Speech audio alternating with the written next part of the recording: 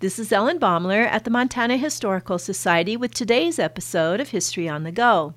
Bicycles were all the rage in the late 19th century, but they caused no end of controversy for women. It was impossible to ride in skirts and not show one's legs or ankles, and the unchaperoned freedom bicycles made possible for young men and women shocked their elders.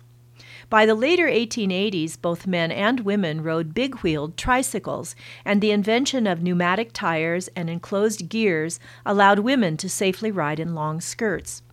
Bicycles came to Montana, too, and the first one in Red Lodge caused quite a sensation. Ben Roberts was a messenger for the Rocky Fork Railroad Company. Its new line had just been constructed from Billings to Red Lodge. The tracks were laid in the winter of 1889, but workers used no ballast to stabilize the railroad ties. Robert was aboard when the train came around a curve just outside Red Lodge, left the track, and hit a tree.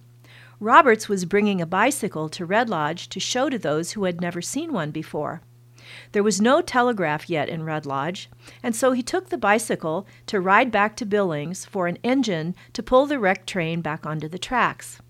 A number of Native American families were camped along the route between Joliet and Boyd. Sunflowers grew so thickly that Roberts and his bicycle were completely invisible except for Roberts' head.